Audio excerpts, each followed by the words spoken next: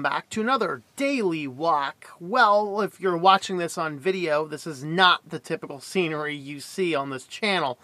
But I did not get the chance to record the video before landing in a giant city, and the only park that I could find was literally right next to a busy street. So we're not going to try and fight with traffic noise there. So on today's Daily Walk, it's going to be a daily sit in the van instead. So, with that being said, I want to talk today about something that was impressed upon me when I was in a church over in Crescent City, California. So I do visit churches in all the different cities I go to. And it's really a great opportunity to see a lot of different churches and see where are the good churches, where are the bad churches. And in reality, this loop that I'm doing right now around the country, I've encountered very few bad churches. Which is a lot more encouraging. Last year, I ended up encountering a lot more bad churches, and it was a little discouraging to see the state of Christianity in America. But as I'm traveling around the country, this year I've been in mostly really good churches. Maybe a lot of that is because there's a certain checklist of things that I've been looking for as I've been examining different churches to see what is a sound church and what is not. And I'm actually going to be working on collecting notes to talk about what it is that makes a good church. Now, that's not a book that's going to be out anytime soon. Of course, right now we're doing the QA of Half My Life audiobook. So stay tuned for that. That will be out in the next week to order on at least on our platforms and Direct Publishing Group. And then we will get that out to Audacity and to Amazon and all of the other places shortly after that. So once we get that QA done, which hopefully should be done by the end of the week, maybe as early as tomorrow, although it's supposed to rain, so I may not get a chance to walk and read. Shortly after that is done, we are finishing our final stages in the next book in the Kings of All Creation series. That is going to be Joash's Influences, and you'll get, we'll be seeing some more information on that. Newsletter, I usually would get that out this week. I'm going to delay the newsletter 1 week so that we can get the audiobook finalized, QA'd, and up on the platforms so that you can purchase it. So we'll have those over there. So stay tuned to the newsletter if you'd like a discount code for that. I don't think I'm going to do a general discount code, but that will be available for anybody subscribing to the newsletter. And I will remind you, when you subscribe to the newsletter, we use a double opt-in system, so scammers can't add your email to it. You fill it out, you're going to get an immediate email, so check your spam box for that. Send that to your safe list, and then you will have to click the link to confirm that you have added yourself to the email. And you can save that original email that you get. You can use that to manage your email subscriptions later. Well, we are already 3 minutes in. Let's get into our topic today, which is going to be, are you a social Christian, or are you a committed Christian? Another phrase I heard it said in the book University of Destruction, he used, are you a professor or a possessor? A professor or a possessor.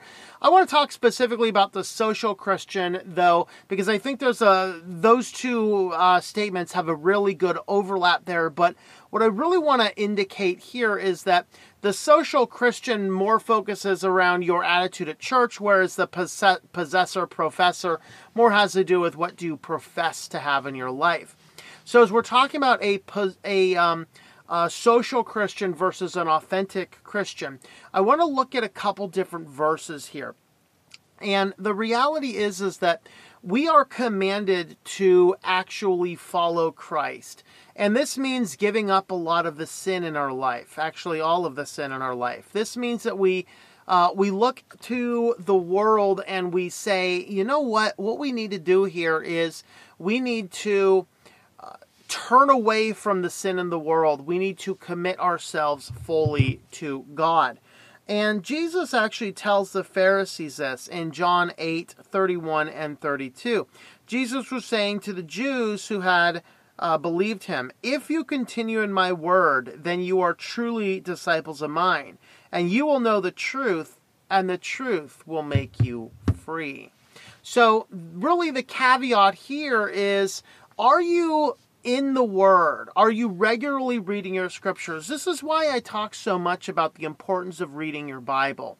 And there's some arguments. Yeah, not everybody who reads a Bible is necessarily a Christian, but a person, as I argued in a daily walk a few months ago, a Christian who, or a person I should say, who is so hungry and thirsty for the Word of God that they read it 1, 2, 3, 4 times a year. They get to the end and they just flip right back to the beginning and start again.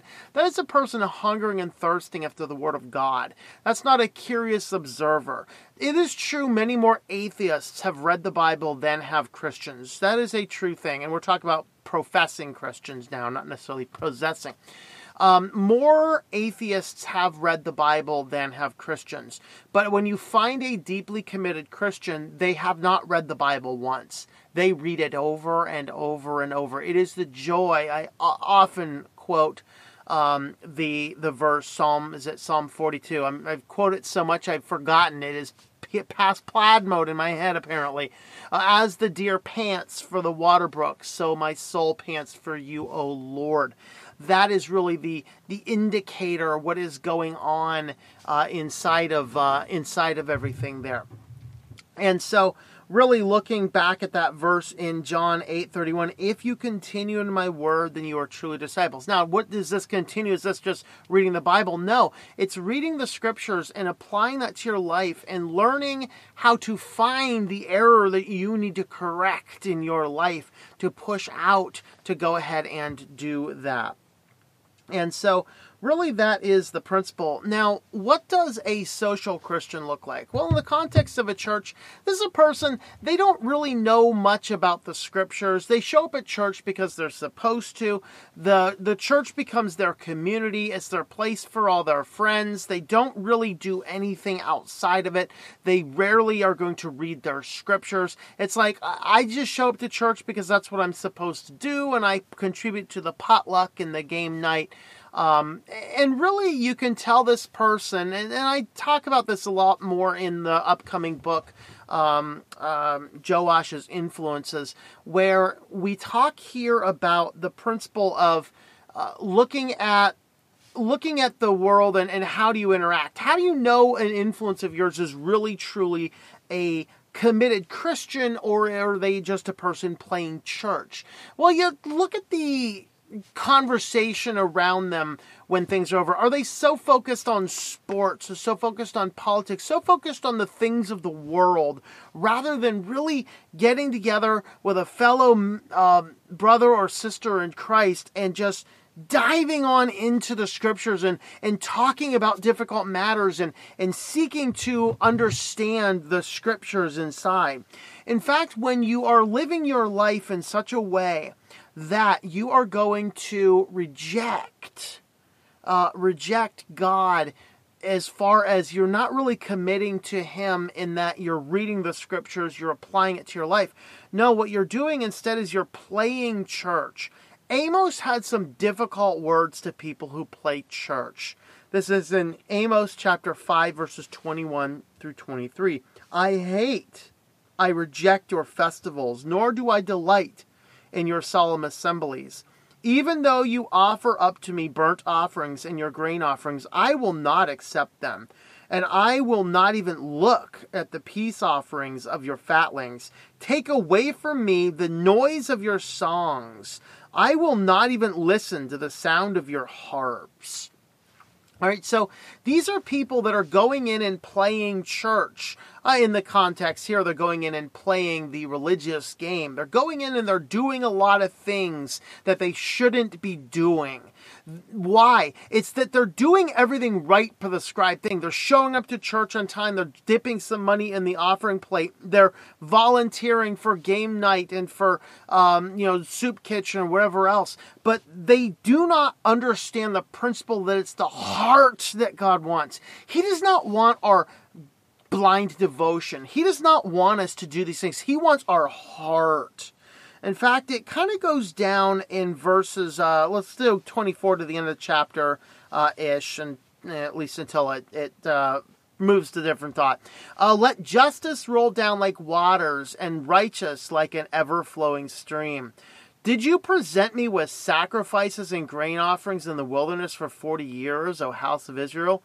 You also carried along Sikloth, your king, in Cairo, and your images, and the star of your gods, which you made yourselves. Therefore, I will make you go into exile beyond Damascus, says the Lord, whose name is the God of hosts. I thought that was turning positive. My apologies. But the basic principles, this happened in, remember that Saul's going out to battle and Samuel is late, so he offers a sacrifice. And Samuel comes and rebukes him and says, does God desire sacrifice or obedience? The same thing, David wrote the same thing in Psalm 51. You do not require sacrifice, or I would bring it. But the sacrifices of God are a broken spirit and a contrite heart. This is a person who longs for the things of God. The love of God himself is what compels them to obedience to these things, not the religiosity and what you're supposed to do as a Christian. So with that being said, guys, we're going to leave you here with that. Head on over to the website, ourwalkinchrist.com. Find that newsletter sign-in the very middle of that homepage there. Go ahead and sign up for that so you can be aware as soon as we get the MP3s for the audiobook up. We'll go ahead and list a sale for that. I'm probably going to make it a pretty good sale as well. And we'll get that up there, and we'll get it up on PayHip for anybody international. And then we will get it submitted into the Audacity systems and all the other audiobook distribution systems, but that could take a few weeks to get there. So if you want Half My Life Earlier, and it is a great book, I'm listening to it right now. I'm like, man, who is this crazy guy? I'm listening to his crazy story. It's me. It's my life. It's my testimony and my story. And it is deeply inspiring. So go ahead and sign up to the newsletter. Be the first to get that. Anybody on Patreon, $5 a month and over, the book will be posted over there as well. So if you are a Patreon supporter, I don't talk about the Patreon page quite as much on this channel. Patreon.com/TOMM. We do a lot more over there relating to the Linux channel. But a $5 and up will get you access to audiobooks and ebooks. So if you are a Patreon subscriber over there, shoot me a message if you can't find the books. And if you're $5 and up, I will go ahead and get them up there for anybody over there on patreon.com/TOMM. Thanks for watching, everybody, and I hope that you enjoy your daily walk in our Lord. Thank you for tuning in. Our Walk in Christ podcast is a listener-supported presentation. For more information about how you can help, check out ourwalkinchrist.com/support or our Patreon page at patreon.com/TomM. That's TOMM. Digital and paperback books are available on several online bookstores or at our website. Once again, the website is ourwalkinchrist.com.